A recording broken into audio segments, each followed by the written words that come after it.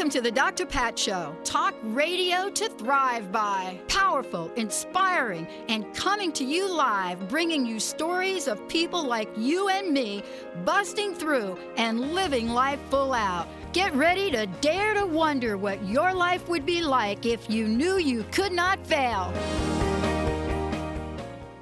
Oh boy, do we have a show for you today, everybody. Hey, I'm Dr. Pat, and welcome to the show. My very special guest joining me here today is Turia, the author of Unreasonable Joy. What? What did I say?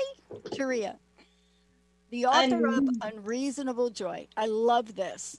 Awakening through, and you're going to hear about this, right? And I'm going to probably absolutely murder the pronunciation of this, but I call it Trikaya Buddhism. And so what is it about this conversation that for those of us out in the world, we have discovered about this place in our hearts, this place of opening, this place that sometimes we cannot actually pinpoint, but there are moments that we look at ourselves and we think for a minute, oh my goodness, that just feels like so much peace. But how do you get there? How do you get there? How did Turia get there? How did all of that happen? Well, think about yourself as being who she is and teaching thousands of people. Think about sharing the experience of these 9 lessons that explore through the power of meditation, mindfulness, karma, emotions, and humility. Think about humility for a moment. It is one of the cornerstones of so many programs, so many places, so many essences of spirituality. Even in what I teach in Street Smart Spirituality, humility is at the top. But yet, we can't define it. But we know it when we see it. So today, I'm so thrilled to be talking about this book, Unreasonable Joy. Why? Why is it unreasonable?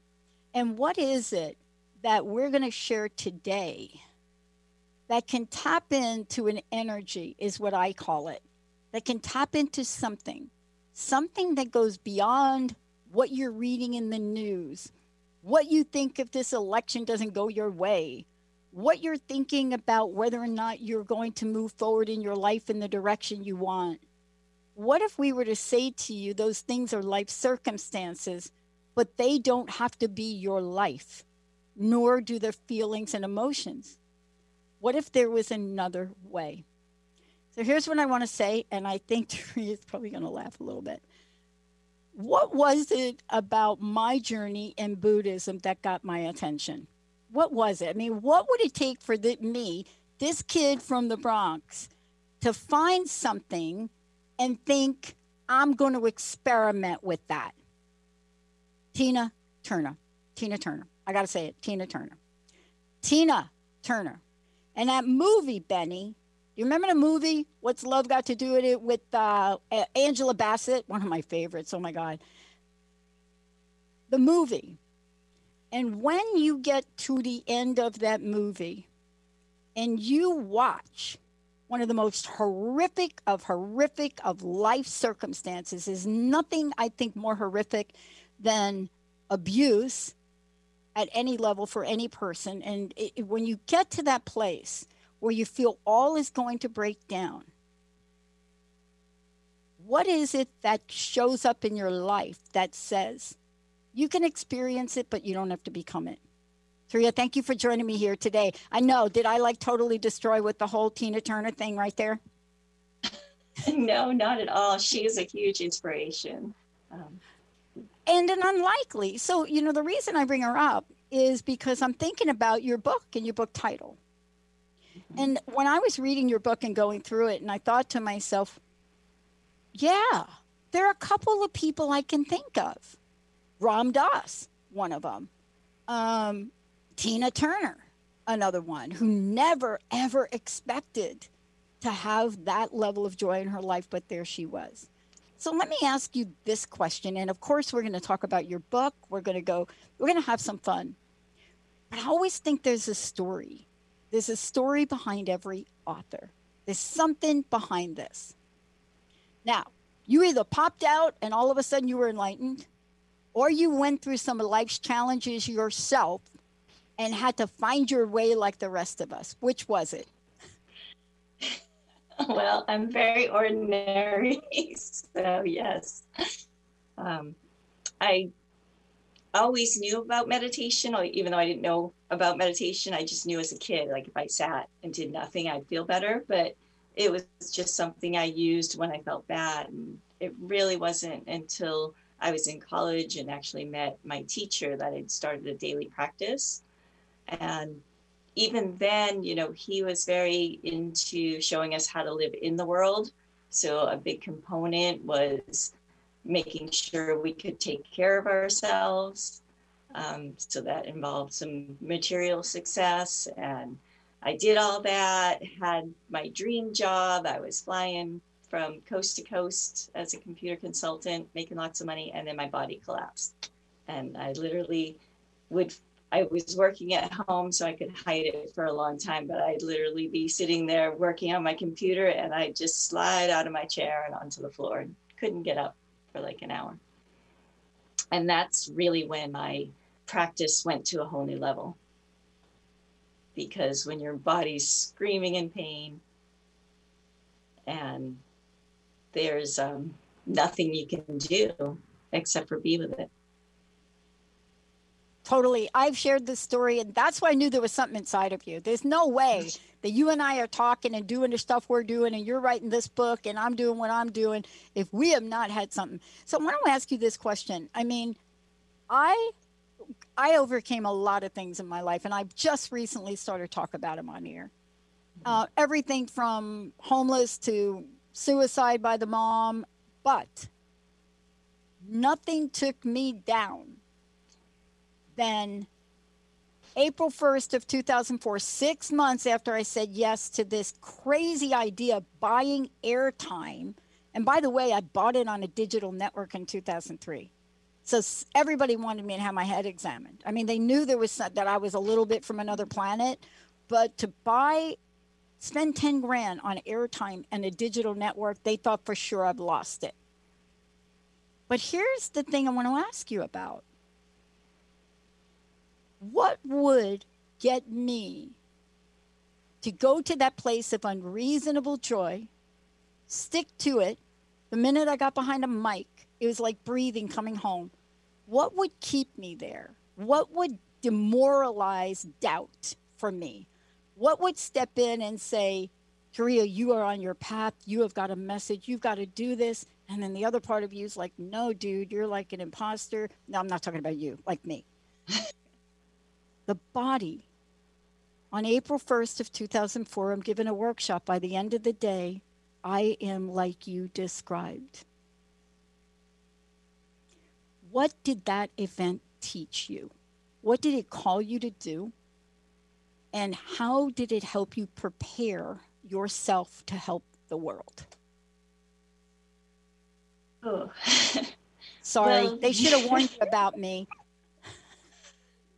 Well, like I said, I was at this place in my life where I literally had everything I wanted, and I was on my way to, solidifying all of that. There was really nothing else I wanted, but I still wasn't happy. And then, life answers and says, okay, you're still not happy? Here, let's just take everything away. And in those moments of just spinning out, going into the darkness, and because I was very fortunate because I already had that training. I was already meditating every day, and there was even days when I couldn't get out of bed and all I wanted to do was sleep, but the discipline of meditation would kick in. So I wouldn't be able to actually rest until I propped myself up a little bit and chanted for a few minutes. And then I could go back to sleep. So it really is this discipline that we develop. And whether that's taking, 10 seconds a day to start with, that's fine. But it's the daily practice that is what carries us through. It's that daily practice that comes back to us in our darkest moments. And this is what I love, and you're going to help us do this. First of all, I want to thank Gail Tor for bringing you forward to talk with us about this, and also to really for you to take a message out. And many people don't know this, right? You know, this is a book that you put your heart and soul into, not yesterday, right? No. Like months ago, maybe years ago, but is a message for our time. It is the message for our time. And one of the things I want to do today is I want to share your vision, your message from the book. There's so much in here that we could talk about.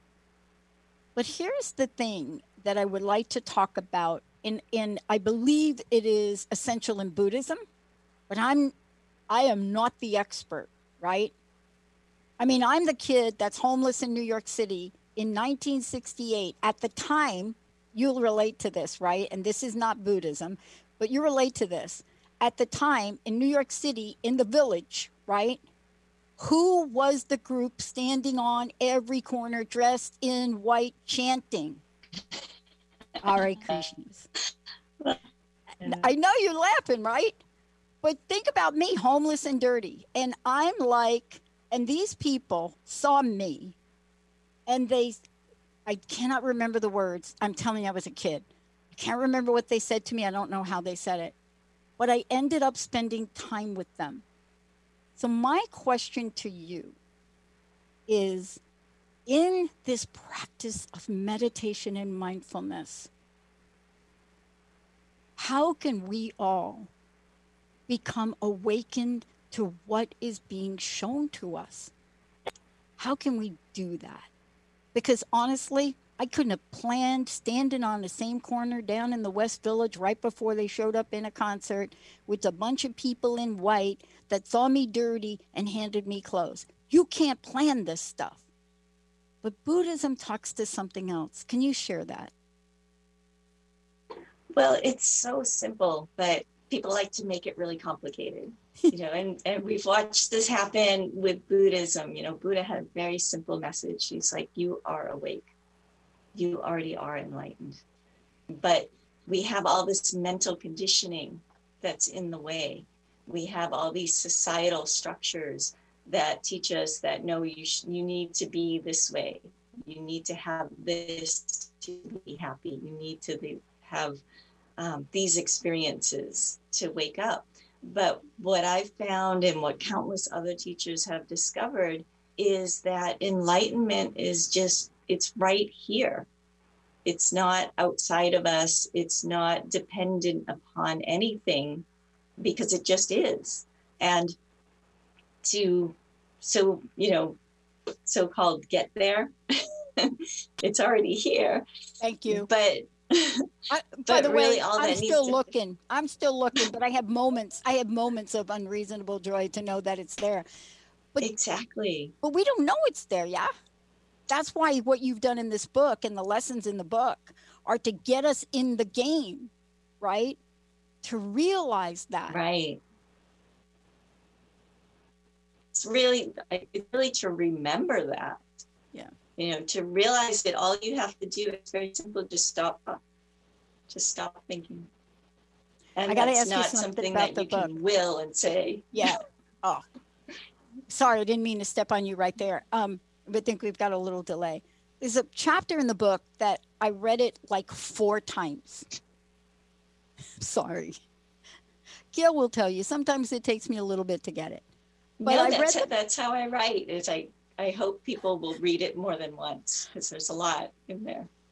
Because I read this book and I realized where I am in my life. And I realized that the call to help people has not gone away. 16 years ago when I started this, I didn't start, look, where are you?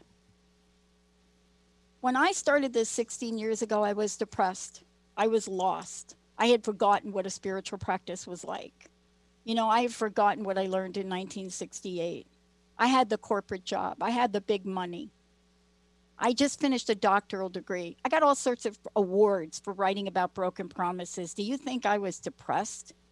1,200 pages of interview notes. Gail actually wants me to write a book on broken promises. I opened up the notes the other day and I just cried. That's where I was. And I dialed the wrong phone number. And I decided I am okay. I've got the light. I'm just crusted over. Ta-da, crust busting, the little card. And on the back of it, I'm sorry.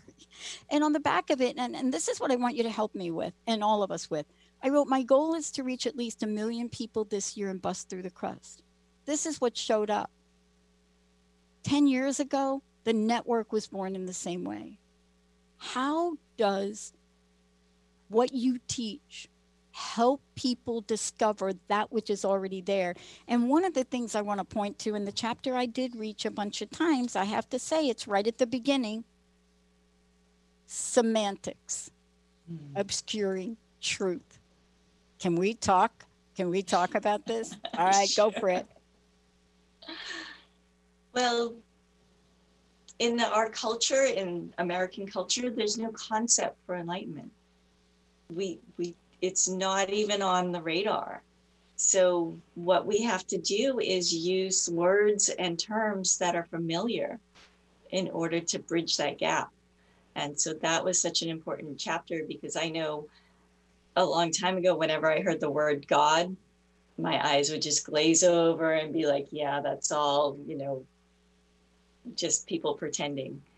But as I developed, as I really, started seeking, that definition of God just became so much broader. It just became so much bigger.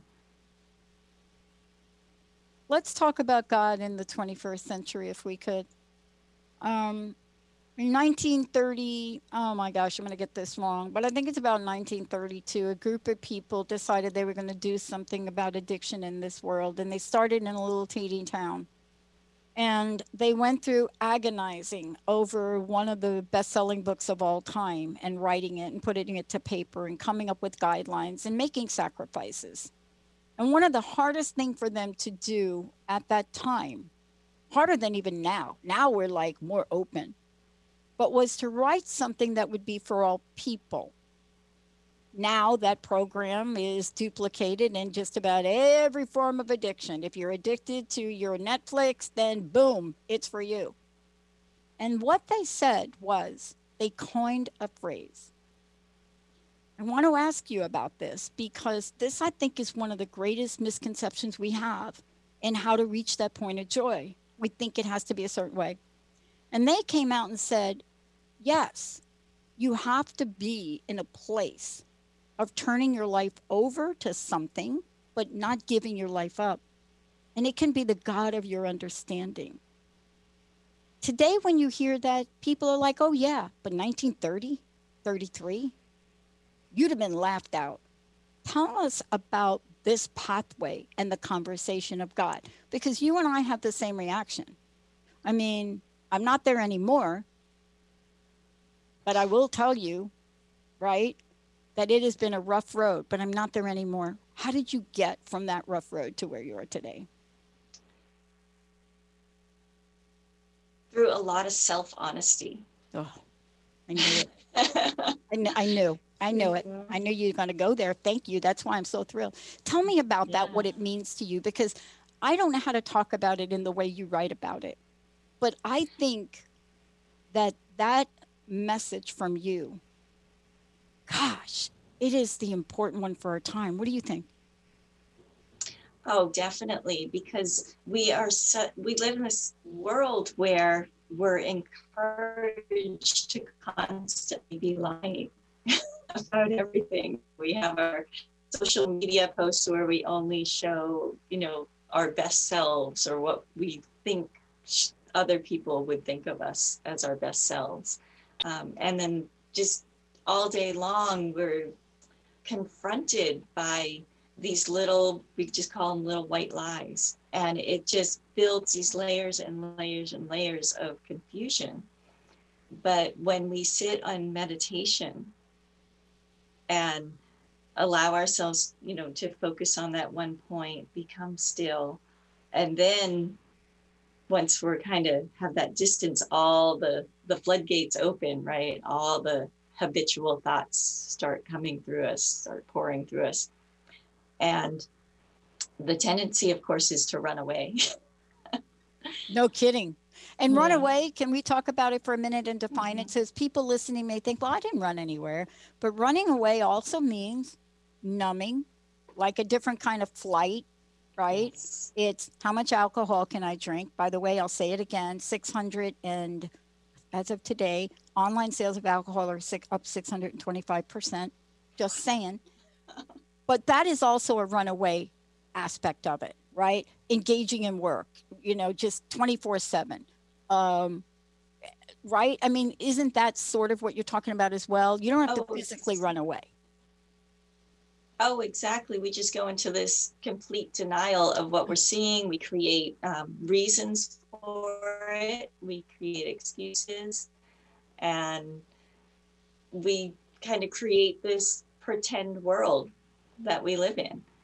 Because if we were to actually stop and look at all the places where we're horrible to ourselves, where we're horrible to other people, it's heartbreaking.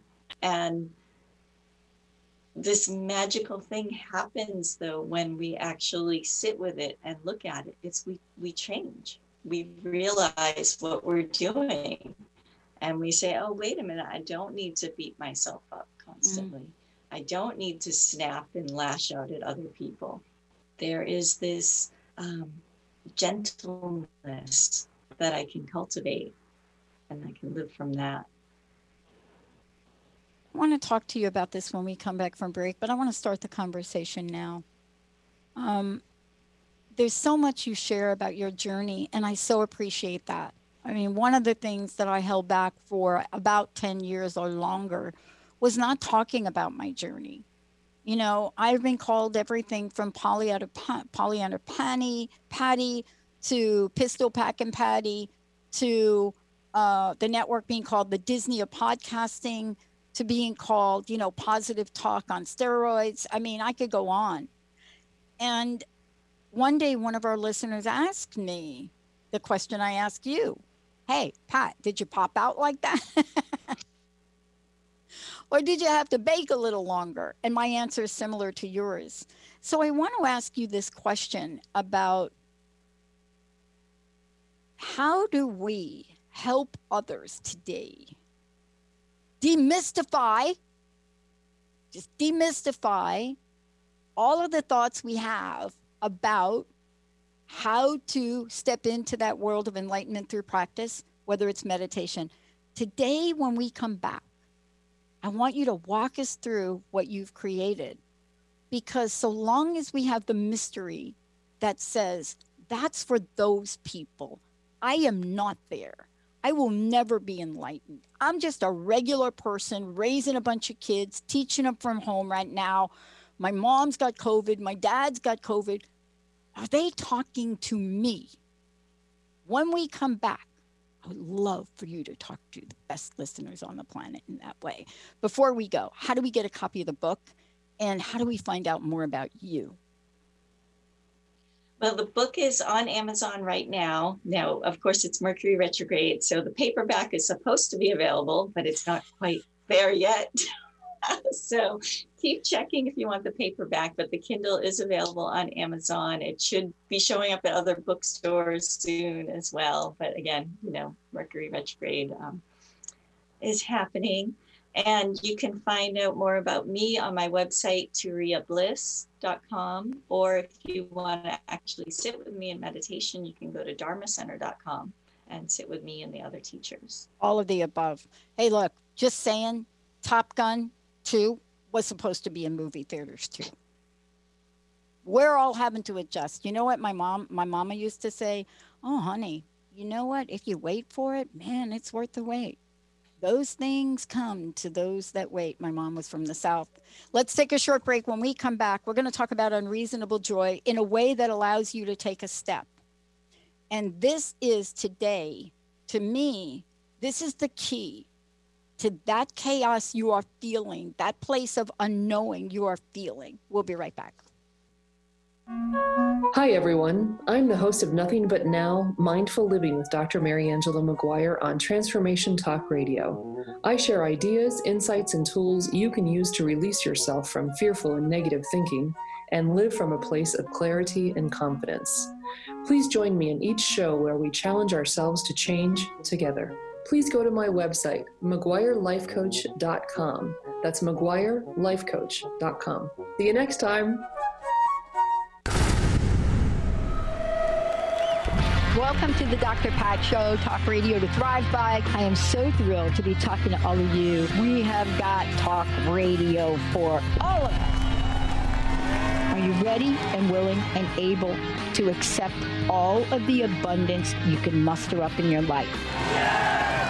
Check us out, thedrpatshow.com, transformationtalkradio.com, transformationradio.fm. Oh my goodness. A word of caution. If you prefer the status quo and you are not interested in improving every aspect of your life, this book will trigger the shift out of you. The Truth is Funny, Shift Happens is available now. Author Colette Steffen brings the powerful knowledge and life-changing energy and empowerment from the radio airwaves to the pages of her new book. To get your copy in paperback or ebook, visit thetruthisfunny.com today. The Truth is Funny, Shift Happens with Colette Marie Steffen is excited to welcome Karen Benton as a monthly guest host. Tune in on the third Wednesday of each month at 8 a.m. Pacific Time to regain confidence and trust in your capacity to create change in your life, your health, your family, and your well-being. Karen Benton is a mother, nurse practitioner, certified body talk practitioner, Franklin Method instructor, and owner of Limitless Living LLC. For more information about Karen, visit KarenBenton.com. The vibration of change, that magical place where life shifts from struggle to ease, from stagnation to forward movement, from old ways of being to new ways of becoming. If you're like I am, it can be rather elusive to get there, but when you are in it, you feel it down to your very core, don't you? And it can positively affect everything in your life, from your relationships to your health and well-being, from your career path to your abundance, from the quality of that inner connection to the fullness of your self-expression. On the Christine Upchurch Show, we explore ways to get into that vibration of change with experts in the fields of consciousness, psychology, spirituality, health, healing, and science. Join me, Christine Upchurch, every Friday at 11 a.m. Pacific Time, 2 p.m. Eastern Time on KKNW AM 1150 and Transformation Talk Radio, and learn new ways to step into your vibration of change. Hey, everybody, welcome back. I am so thrilled about today's lineup. First of all, we're talking about unreasonable joy, and you're going to hear why. And I'm going to just turn the reins right over to my featured guest today, who's going to walk us through what I think is one of the most important approaches to joy that I have read about in a long time. And the reason I'm saying that is because it is broken down into these lessons that you can do yourself or you can get someone else involved in. And we're going to hear about that. Look, before we do that, can you just, again, remind people how they get the book, how they find about you and about the Dharma Center? Sure. The book is on Amazon. The Kindle version is available right now. The paperback should be, but it's coming soon. And you can find out more about me at turiabliss.com, or if you want to sit with me in meditation, just go to dharmacenter.com. And that's our little center. We're doing all online classes, so it doesn't matter where you're at. You can come join us. No matter where you're at, there you are. And I want to spell Turia for people if you don't mind. Sure, it's Turiya. So I'm going to start out with a question and then you take over. Okay. I get asked a lot about when am I going to quit? I get asked, Pat, you've done everything. You have a network that you can turn over to a bunch of people. My gosh, you're still doing 10 hours of Dr. Pat Show and you're launching 2 new shows. One is Power Up Again, and the other one is with Mark Anthony called The Psychic and the Doc, and I'm the Doc. It starts Thursday at 4 p.m. on Transformation Talk Radio. And my friend's looking at me like, what the heck is going on with you? And I don't know how to explain how I hear what I'm called to do. I don't question it anymore because I do not want to get sick again. You have laid out these beautiful lessons to help people get there. Take us on that journey, please. And I know you're going to read something also later. So I think the first thing I want people to understand is something they already know, and that is unreasonable joy. If you think about it, every time that you are upset, angry, off balance, not feeling well, if you look at that, there's a reason. There's always a reason when we're unhappy. But when we just feel joy, when we're just walking around, maybe we just woke up and we just feel happy. We're walking down the street, all of a sudden we feel happy. There doesn't have to be a reason for joy. And real joy, there is no reason. It just is there, and it's always here. So that's really the first thing to understand. Now, we get so busy in life. We're just going. We have all these ideas and goals that might not even have been our idea. Somebody else might have told us this would be something important to do. So we go rush and do that. And so we're rushing. So the first step is to just get yourself to stop, to meditate. And that might look like just taking a few breaths for one person. Somebody else, it might be a very formal practice where we light the incense and we set up the cushion and we put on some music and we sit.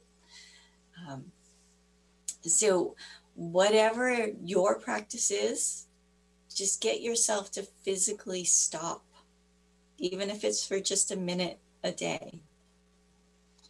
And after you kind of have that sensation, you'll key into it. You'll know that, oh, wait, there's something happens here.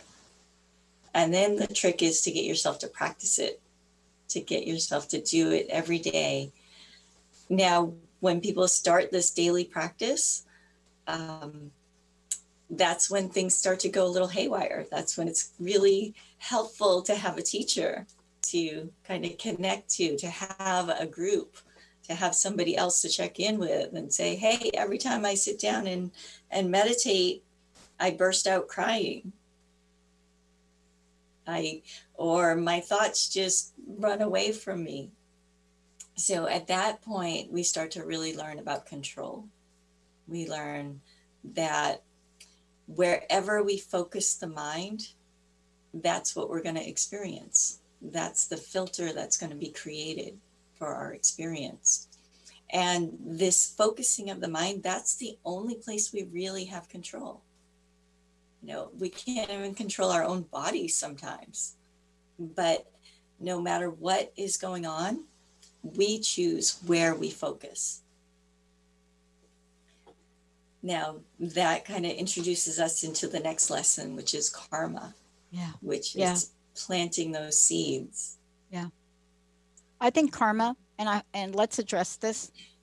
I think karma is very close to meditation as being one of the most, shall I say, misunderstood or misdefined. And I found it interesting as I read the book. I found it interesting, to see it right there. So what is the importance of it, and how does which link is it in all the links that get connected here? What is the essence of karma in this journey? Well, karma is our habitual patterns. So karma is just a fancy word that really means action. But we have all these patterns that we act out of habit. And it's not just our own mental habits that are happening within us. It's at a societal level. It's at a group level of people that are close to us, and at a whole world level. So there's all these movements happening, all these causes and conditions that have been unleashed. And then here we are in the middle of it all. Mm-hmm. So we can't control all the waves that have already been unleashed. This is all just coming and crashing at us from all these different directions. But what we can control is we can plant seeds. So we can focus our mind on beauty, on gratitude, on compassion, and that creates a different type of wave, a different type of action. So starting to understand how karma works can be very liberating. Yeah.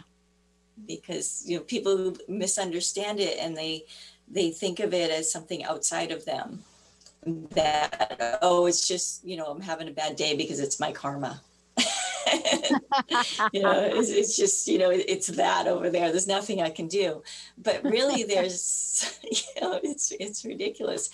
But you can take responsibility, but then people go the other extreme, right? And they say, oh my goodness, it's all my fault.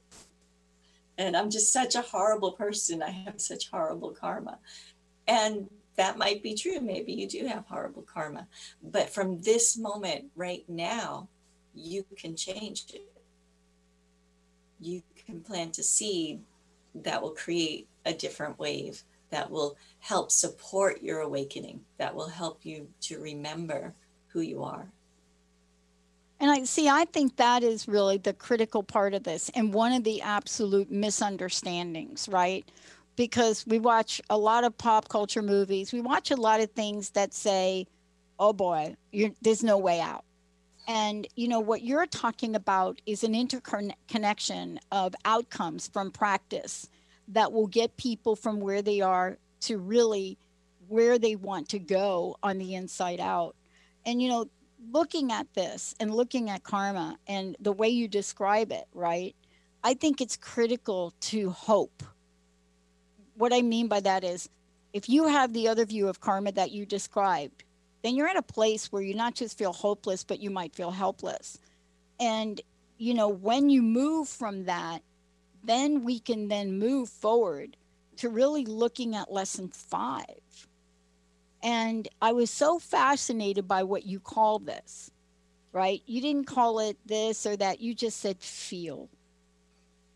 Boy, I'm telling you, this is one of those lessons that we have been almost in this country ingrained into believing feelings don't matter, right?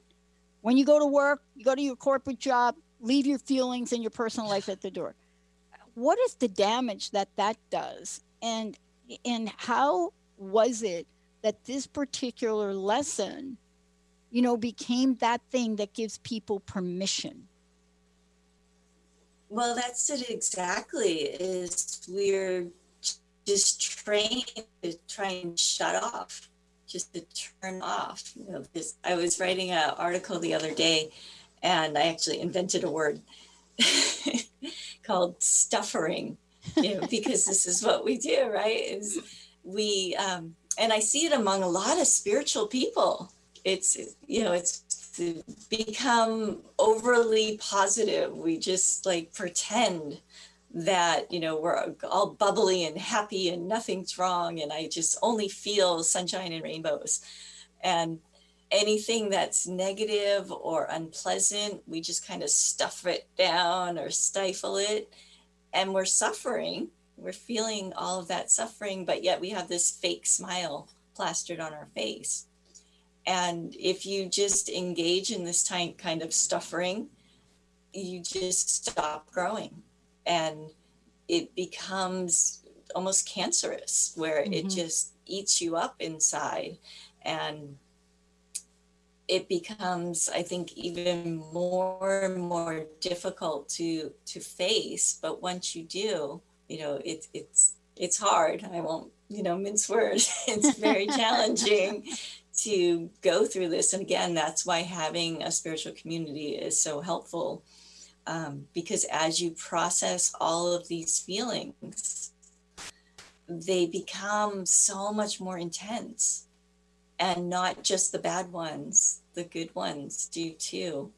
And suddenly when you actually are feeling love for somebody, it's so much bigger and so much richer. So it's worth going through the feel. It's worth going through the feel. One of the things that I want to point to before we move to the next thing is part of this is, and I got to tell you, when I read this, I did a double take because it explained a lot for me. It explained why on one day my body was well and the next wasn't. And it's the questions you ask. There's something here where you talk about opposition is opportunity. And I wanted to hear it from you. Tell folks about that, because we are right in the midst of opposition beyond anything that we can, I think, humanly describe, but we feel. And you ask us questions about one of my favorite and least favorite words. And it's not fear, it's doubt. Well, exactly. When we're going along in our project, we're going to do whatever we're going to do, and we hit that opposition. It's a lot of people just see that as a very negative thing. And they're just like, oh no, I'm hitting opposition. I'm just not going to do it. This is resistance. And they just collapse, unless you're being driven. Sometimes we're being driven. And then even in that, we fight the opposition. But really, opposition is this wonderful opportunity to simply ask these different questions of, is this really what I want to do? Is this really how I want to do it? And by taking that time to investigate and ask yourself those questions, the doubt gets drained away. Yeah. I mean, one of the things that I think we get to learn as we kind of roll along is how these things show up. But isn't there something else that you're doing in this book? It's not just about these things that are showing up. What you're doing is you're creating a pathway for us to get to that place, right? And thank you for saving humility to the 8th lesson. Thank you for doing that. But you're taking us through this place where we can then really look at energetic structures. And so, for me, one of the things I looked at as I went through the book again was really looking and asking myself, who am I? Where do I fit in this? And then I was hit with the tools for the empath. And I just want to take a moment, if you would, there's a poem, I call it a poem, that you've written right before that. Would you mind reading that for us? Oh, sure. You're talking about the Swallowed by Anger. That one. Yeah. So this goes down the feels chapter. So it's not too long, but I'll read it. Yes, please. So, swallowed by anger. When we are angry with someone and we have done everything we can to resolve the situation and we are still angry, it means we are angry at ourselves. If we dig deep enough, we will find the anger we are pointing at ourselves. Once we find it, we can forget the other person and forgive ourselves. Once we forgive ourselves, we can stop beating ourselves up with each mental replay of the situation. Instead, we can learn from the experience and live in the blissful peace of the now. I was struck by the fact that as I'm thinking about this and I'm reading your book, that there's a bridge and a gateway. And I would love for you to show us that bridge and gateway to move from this to that place that will give us that point of joy that I mentioned early on, and that sometimes you can't describe it.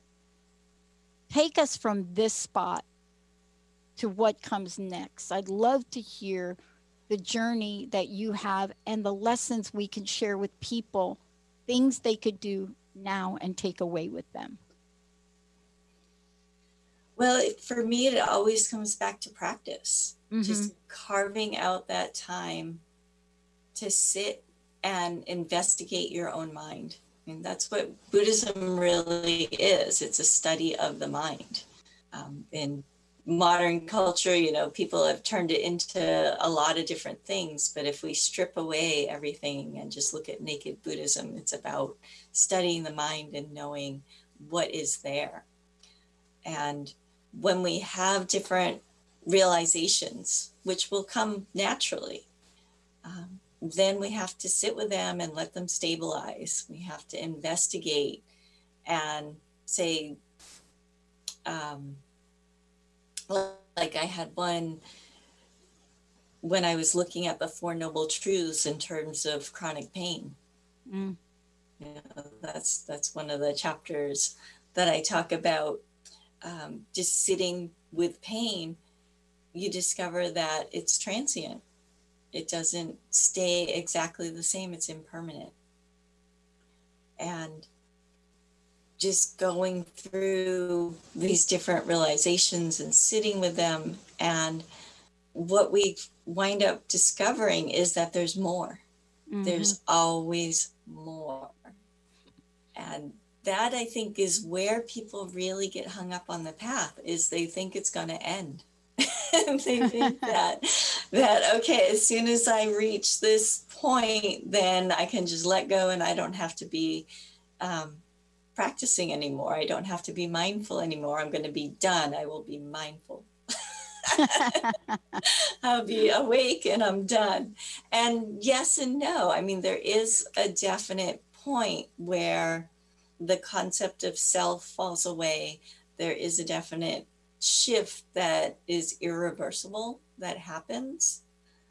But even then, the path doesn't end. It starts over. We're back at the beginning. But it all looks different.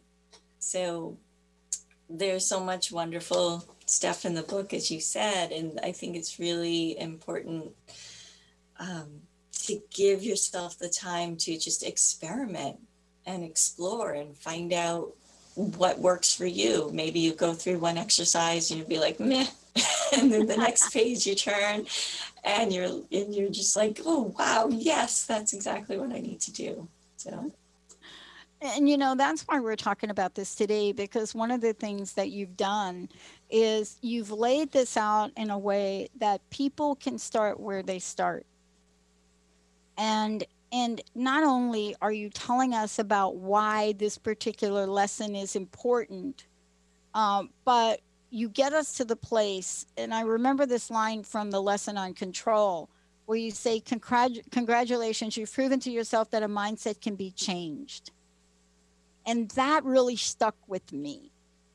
And congratulations, you've proven to yourself that a mindset can be changed. And, one of my favorites, one of my greatest teachers, never met him, wished I would have interviewed him, was Viktor Frankl.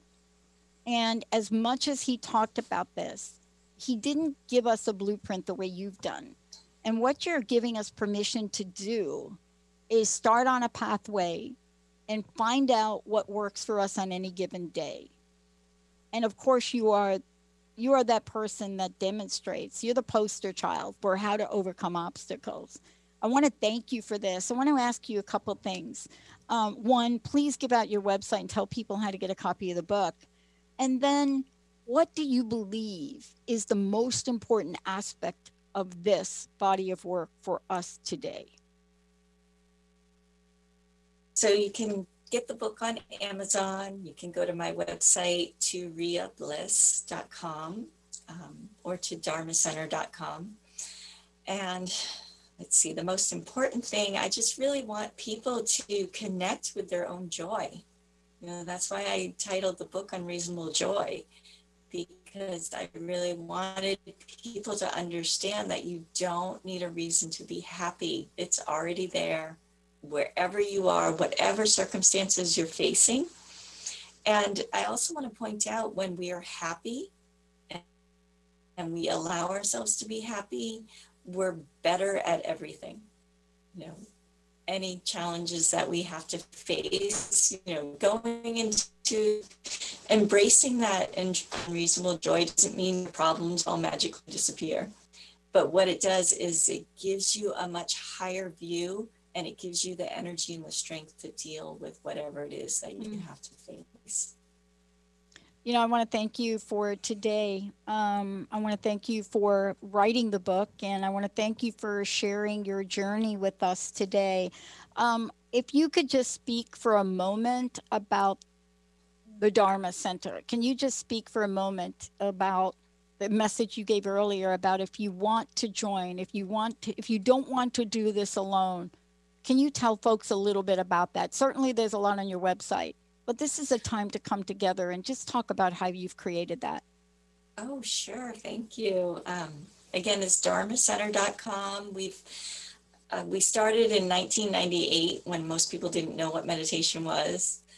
Right now we've got a bunch of different teachers. So we have different classes at different times. It's all online.